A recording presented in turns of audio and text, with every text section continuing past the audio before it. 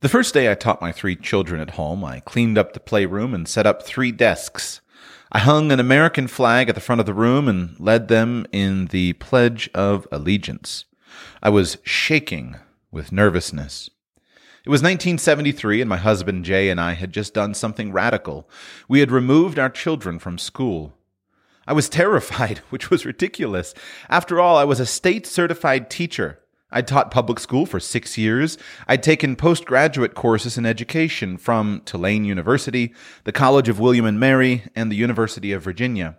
One year, I'd managed 38 second graders from dawn till dusk, no lunch break, no recess break, and no teacher's aide. Yet, I was completely intimidated by those 3 little children, certain that I couldn't do an adequate job of teaching them myself. All my teacher education had brainwashed me. I was convinced that parents couldn't possibly teach their own children, certainly not at home. It had to be done in an institutional setting, run by professionals with their resources and specialized training and expertise. Unfortunately, the professionals had let us down. I wasn't a stranger to failures in the system. The last year I taught public school, I had in my 6th grade class 2 16-year-old boys who had not yet learned to read. I'd never even heard of homeschooling, but I remember thinking, if I ever have a child, he will know how to read before he goes to school. I will not have my son sitting in 6th grade unable to read. So, when my oldest child turned 4, I said to him one day, "Bob, would you rather take a nap, or would you like to learn how to read?" He chose reading, not surprisingly, and I started him on the old-fashioned phonics I'd been taught when I was a child. I'd lie down with him on his little bed after lunch and work on his letters. Since I also had a 2-year-old and a 13-month-old, I was always glad to lie down. We practiced vowels and consonants and sounded out new words that year. We called it doing kindergarten.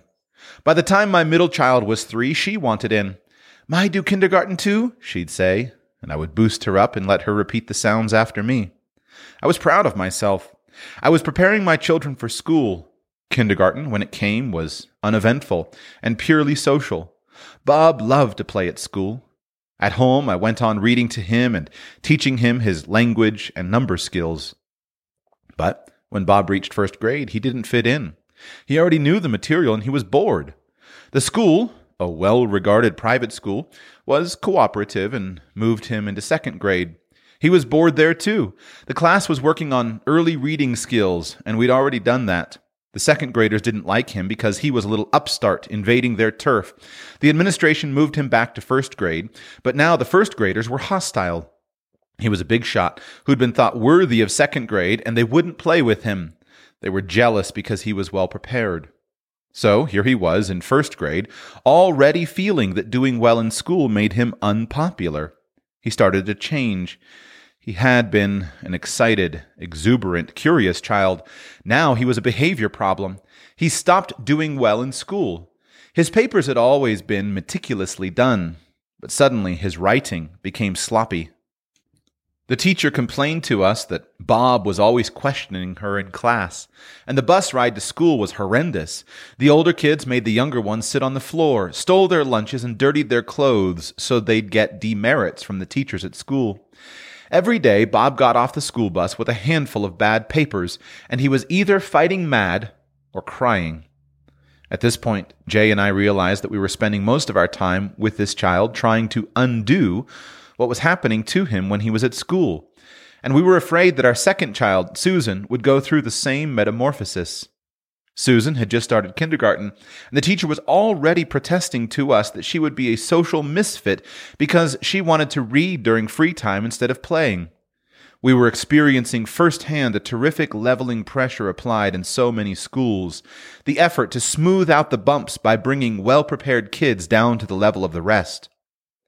This still happens in some schools. Just this year, the best private preschool in our area agreed to stop teaching 4-year-olds beginning reading skills. Kindergarten teachers in the local public schools had complained that the children turned out by this preschool were bored in kindergarten because they already knew the material.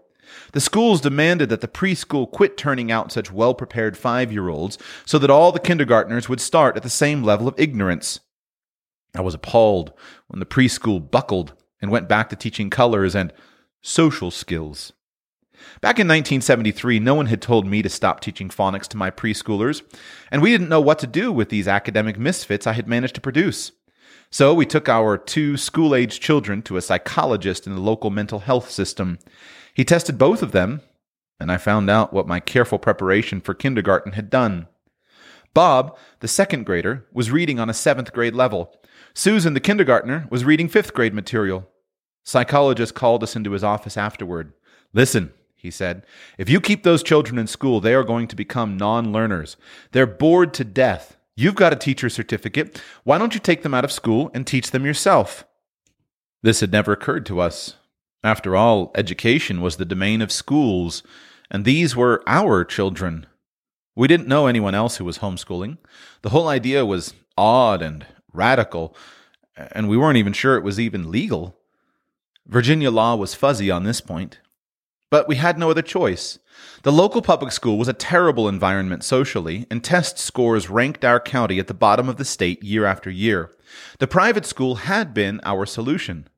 So, quaking in my boots, I set up the desks and the American flag and started to teach my children at home. I worried the whole time.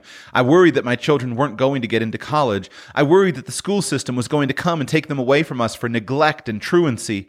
I worried that their social development would suffer.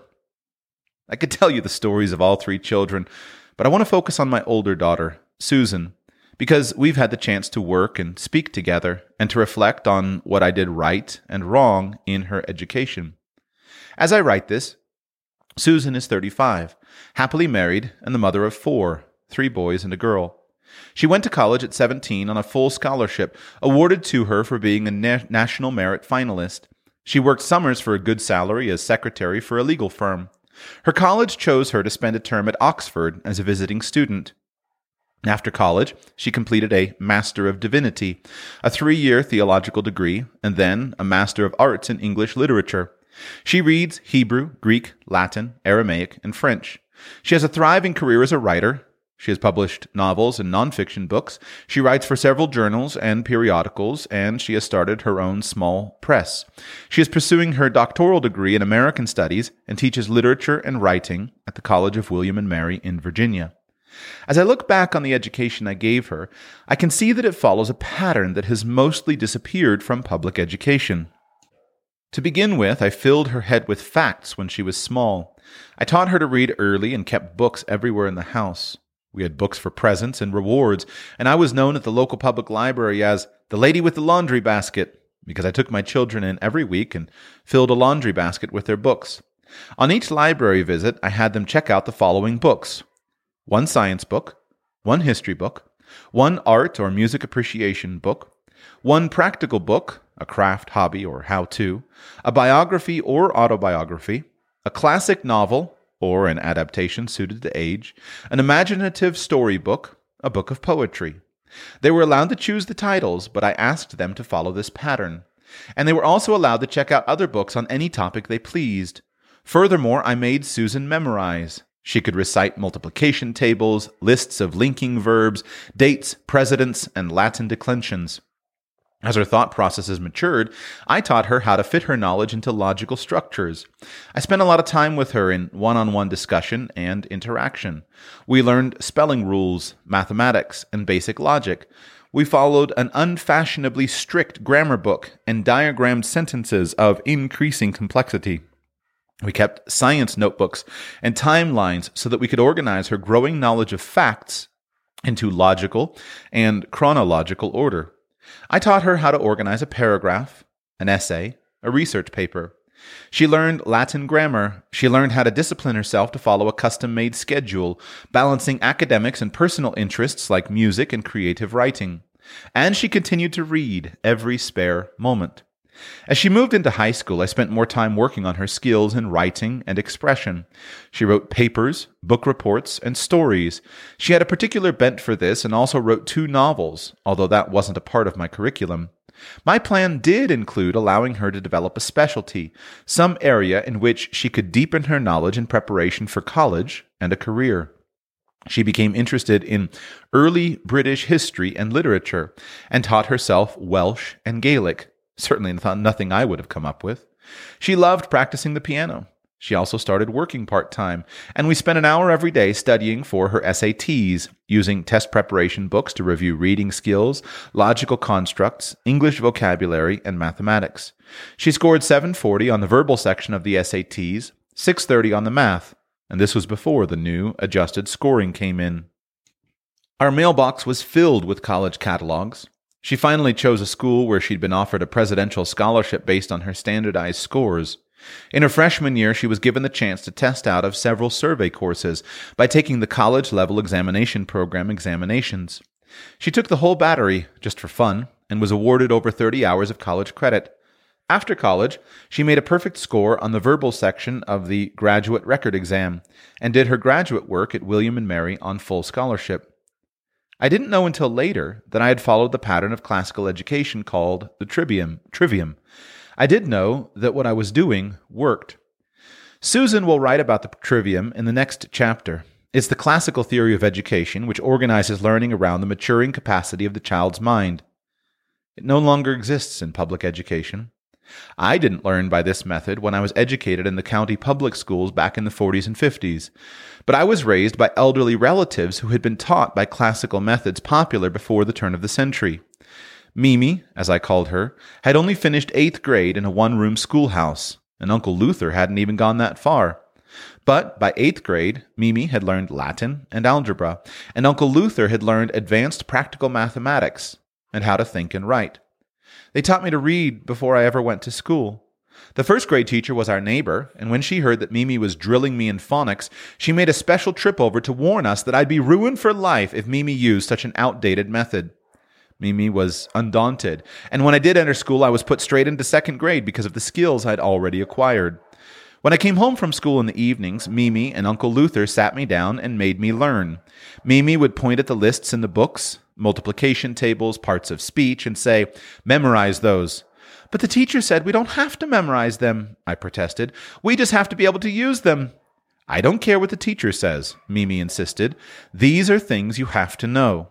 I had been trained to be obedient and disciplined, so I memorized the lists, even though memorization was difficult for me. I learned my algebra and grammar. I went on to college and a professional position. I was the only girl in my high school class to graduate from college. When I had children of my own, I used Mimi's method and found that the 3-part process of memorization, logical organization, and clear expression put them far above their peers. In the middle of this century, Dorothy Sayers, author and creator of Lord Peter Wimsey, told an audience at Oxford University that education had given up on the trivium and was now running on what she called the educational capital. We no longer teach our children the process of memorization, organization, and expression, the tools by which the mind learns. The leftover remnants of those methods have carried us through several decades of schooling without catastrophe. I made it through public school at the top of my class because my guardians taught me from what they had learned. But sooner or later, the capital gets used up. My own children were faced with teachers who brought them down to the level of the class, teachers who thought it was more important to teach social skills than academic subjects, textbooks that had abandoned grammatical rules and mathematical logic in favor of scattershot, incidental learning. They were surrounded by peers who considered anyone good at learning to be a geek. They spent 7 hours every day sitting in desks, standing in lines, riding buses, and doing repetitive seat work so that their classmates could learn what they already knew. I wanted something better for them. As I've watched home education develop over the last 2 decades, I've become convinced that any dedicated parent can do what I did. My own education didn't stretch to Latin or Gaelic or calculus or computer science or art, but my children learned all of these things. With the help of resources and support groups now in place throughout the country, and with the principles we'll give you in this book, you can provide your child with a classical education at home, even if you've never glanced at Latin or logic. You can do what my guardians did, and on your own time teach your child the basic skills she may not be learning at school. Your young student may need particular help in math, science, reading, or writing. Even the best and most diligent teacher, I speak from experience, is often prevented from giving necessary individual attention by the growing size of her class. If you use the resources we've collected in this book and invest in some one-on-one time with your child, you are capable of educating him. When I taught school, I was convinced that parents couldn't teach their own children. But 25 years later, I can look back and say the experiment was a success. I was the best teacher my children could possibly have had because I was their parent. I happened to have a teacher's certificate, but during my years of homeschooling, I learned more academic material, more about how to manage individual relationships with children, and more about how to teach than I did in any of my teacher education courses. Teacher education courses gave me a great deal of good information on how to manage large groups of children. I needed that in schools, but a parent doesn't need it to teach at home. I happened to have a college degree, but in the 25 years since I first became involved with the home education movement, I've seen parents who only finished high school lead their children successfully through 12th grade, and I've watched those children thrive in college. You shouldn't be afraid to take your child out of school if necessary. This is a radical step for most parents. It means a change in schedule, in priorities, in lifestyle. And apart from academic concerns, many parents ask, what about my child's social development? Doesn't he need peers? Children need friends. Children do not need to be surrounded by large groups of peers who inevitably follow the strongest personality in the crowd. The question for any parent is, do I want my child to be like his peers? Or do I want my child to rise above them? Finally, if you're accustomed to sending your child to school every morning and allowing the professionals to worry about what he learns and how he learns it, the idea of supervising an entire education may overwhelm you. I sympathize. When I started, I was convinced I could never do it. But if you feel your child is being shortchanged in school, we can give you a plan to fix that. In this book, not only will we introduce you to the Trivium method, but we'll give you resources to carry it out and a plan for the entire 12 years of school. I discovered that home education has a great advantage I knew nothing about when I started. Home education teaches children to learn and eventually to teach themselves. By the time my children were 12 or so, I did less and less actual teaching. I supervised, I discussed content with them, I held them accountable, I graded. I bought books and organized coursework, but by early high school they had been trained in the methods of learning. From this point, they began the process of educating themselves with some help from tutors and correspondence courses. As adults, they continue to educate themselves to widen their intellectual horizons. Certainly, this should be the first goal of education. What I've just read you is the prologue written by Jessie Wise in the excellent book co-authored by Jessie Wise and her daughter Susan Wise Bauer called The Well-Trained Mind, A Guide to Classical Education at Home. I hope that essay inspires and encourages you based upon what is possible. A personal look at classical education. Susan: I loved going to school at home. As a high school student, I would get up in the morning, practice the piano for 2 hours, do my math and grammar lessons, finish off my science, and then devote the rest of my school day to my favorite subjects: history, ancient languages, and writing. Once a week, we all piled into the car and drove around to music lessons, math tutoring sessions, library visits, college classes.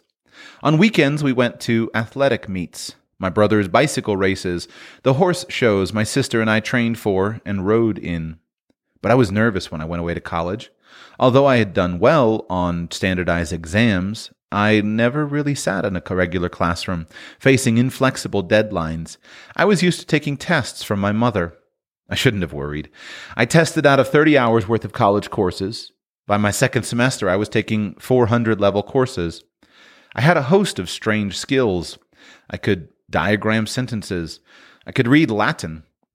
I knew enough logic to tell whether an assertion was true or faulty, and I was surrounded by 18-year-olds who couldn't write, didn't want to read, and couldn't reason. I worked in the Peer Tutoring Center for 2 years, tutoring English composition and Greek grammar. I found myself teaching 5th grade grammar to college students. My peers came in because they were getting failing grades in composition. I discovered that they couldn't tell the difference between fragments and run-on sentences. Students of Greek came in because they were having trouble translating. They couldn't identify nouns and verbs or tell me what the difference was. This college was small and non-exclusive. But the problem is universal. 10 years later, I taught my first semester of university classes at the College of William and Mary in Virginia. William and Mary, which still holds to the model of classical education, is selective about admissions.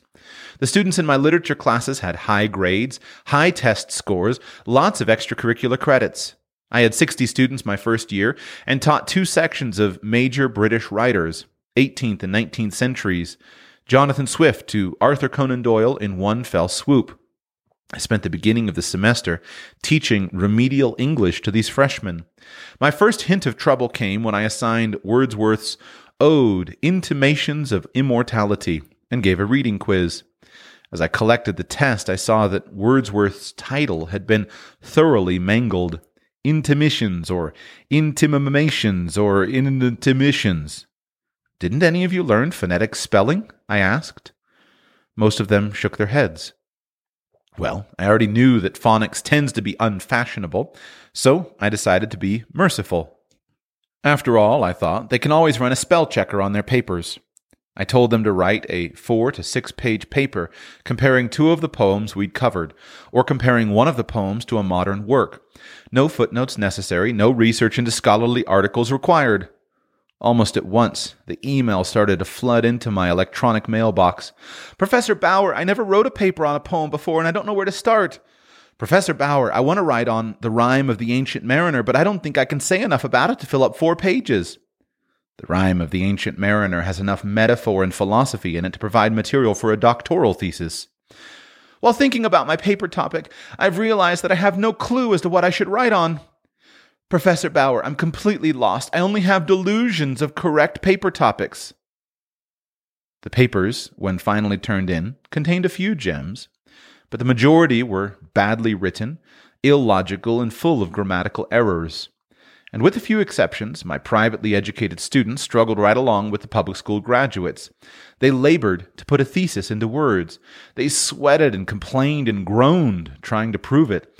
And they didn't know whether they'd proved it or not when they got to the end of their paper. I spend time talking to these freshmen and sophomores in my office. They're bright, lively, energetic, interesting kids. They have ideas and passions and philosophical problems and social concerns and creative aspirations. But they've been done a great disservice. Their schools gave them few tools.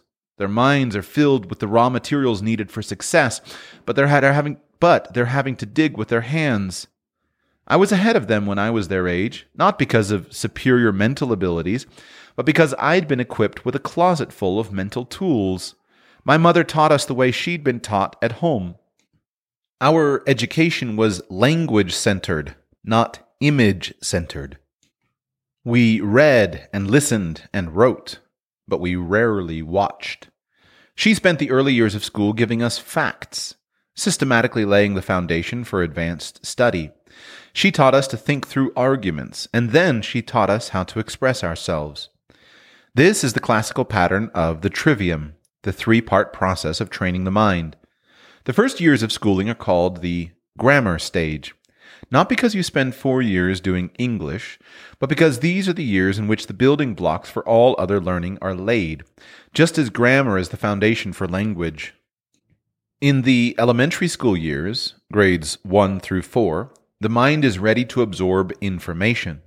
Since children at this age actually find memorization fun, during this period, education involves not self-expression and self-discovery, but rather the learning of facts, rules of phonics and spelling, rules of grammar, poems, the vocabulary of foreign languages, the stories of history and literature, descriptions of plants and animals and the human body, the facts of mathematics, the list goes on.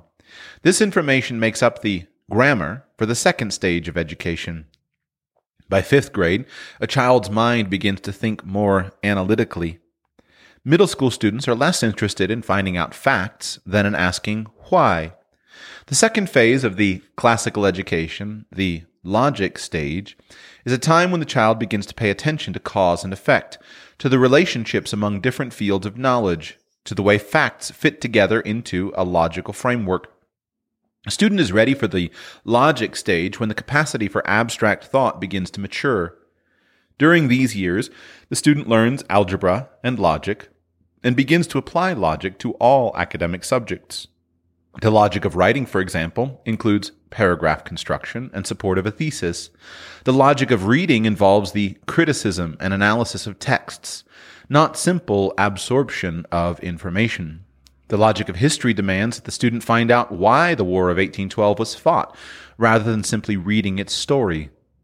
The logic of science requires the child to learn the scientific method. The final phase of a classical education, the rhetoric stage, builds on the first two. At this point, the high school student learns to write and speak with force and originality. The student of rhetoric applies the rules of logic learned in middle school to the foundational information learned in the early grades and expresses her conclusions in clear, forceful, elegant language. The student also begins to specialize in whatever branch of knowledge attracts her. These are the years for art camps, college courses, foreign travel, apprenticeships, and other forms of specialized training. A classical education is more than just a pattern of learning, though. First, it is language-focused. Learning is accomplished through words, written and spoken, rather than through images, pictures, videos, and television. Why is this important? Language learning and image learning require very different habits of thought. Language requires the mind to work harder. In reading, the brain is forced to translate a symbol, words on the page, into a concept.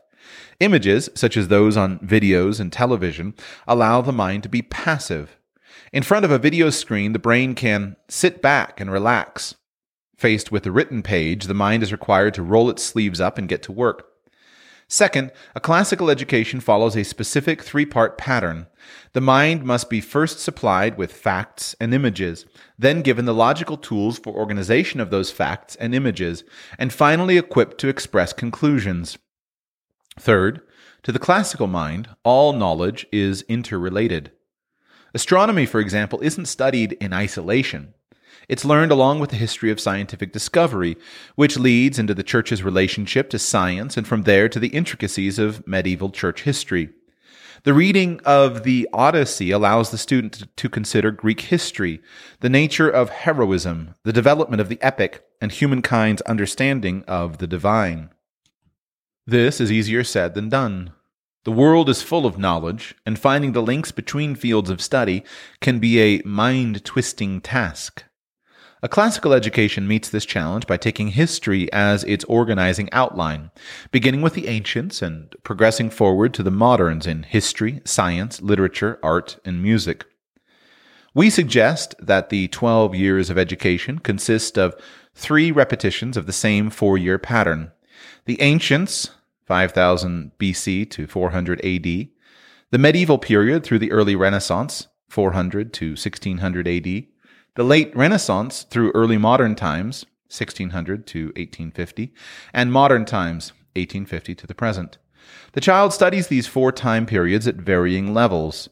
Simple for grades 1 through 4, more difficult in grades 5 through 8, when the student begins to read original sources, and taking an even more complex approach in grades 9 through 12, when the student works through these time periods using original sources, from Homer to Hitler, and also has the opportunity to pursue a particular interest, music, dance, technology, medicine, biology, creative writing, in depth. The other subject areas of the curriculum are linked to history studies. The student who is working on ancient history will read Greek and Roman mythology, the tales of the Iliad and Odyssey, early medieval writings, Chinese and Japanese fairy tales, and, for the older student, the classical texts of Plato, Herodotus, Virgil, Aristotle. She'll read Beowulf, Dante, Chaucer, Shakespeare the following year when she's studying medieval and early Renaissance history. When the 18th and 19th centuries are studied, she starts with Swift, Gulliver's Travels, and ends with Dickens. Finally, she reads modern literature as she is studying modern history. The sciences are studied in a 4-year pattern that roughly corresponds to the periods of scientific discovery: biology, classification, and the human body, subjects known to the ancients; earth science and basic astronomy, which flowered during the early Renaissance; chemistry, which came into its own during the early modern period; and basic physics and computer science, very modern subjects. This pattern lends coherence to the study of history, science, and literature, subjects that are too often fragmented and confusing. The pattern widens and deepens as the student matures and learns. For example, a first grader listens to you read the story of the Iliad from one of the picture book versions available at any public library. Susan's experience has been that first graders think the Iliad is a blast, especially when Achilles starts hauling Hector's body around the walls of Troy. 4 years later, the fifth grader reads one of the popular middle grade adaptations, Olivia Coolidge's The Trojan War, or Roger L. Greene's The Tale of Troy. 4 more years go by, and the ninth grader, faced with Homer's Iliad itself, plunges right in, undaunted. She already knows the story. What's to be scared of?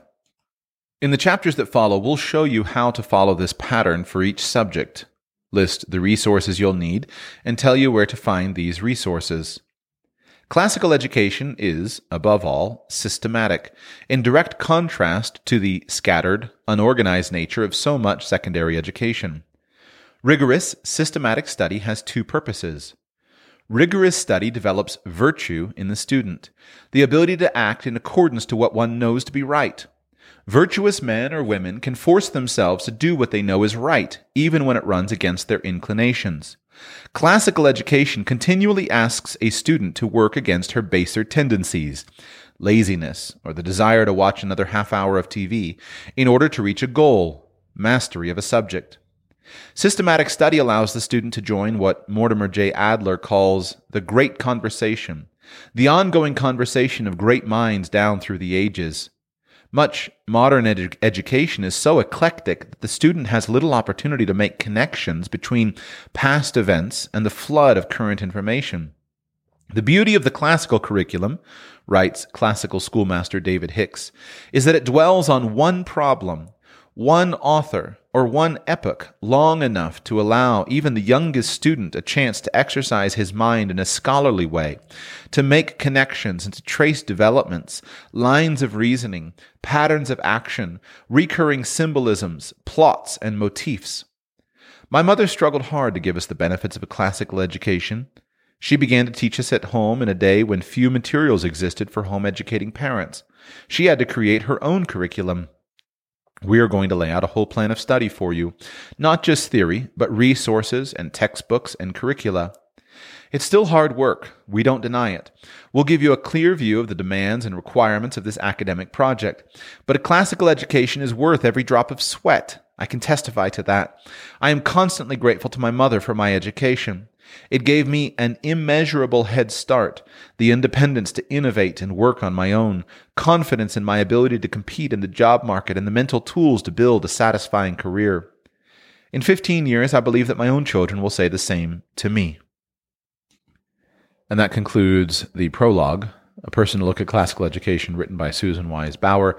This is the prologue from the excellent book, The Well-Trained Mind, A Guide to Classical Education at Home, by Susan Wise Bauer and Jesse Wise.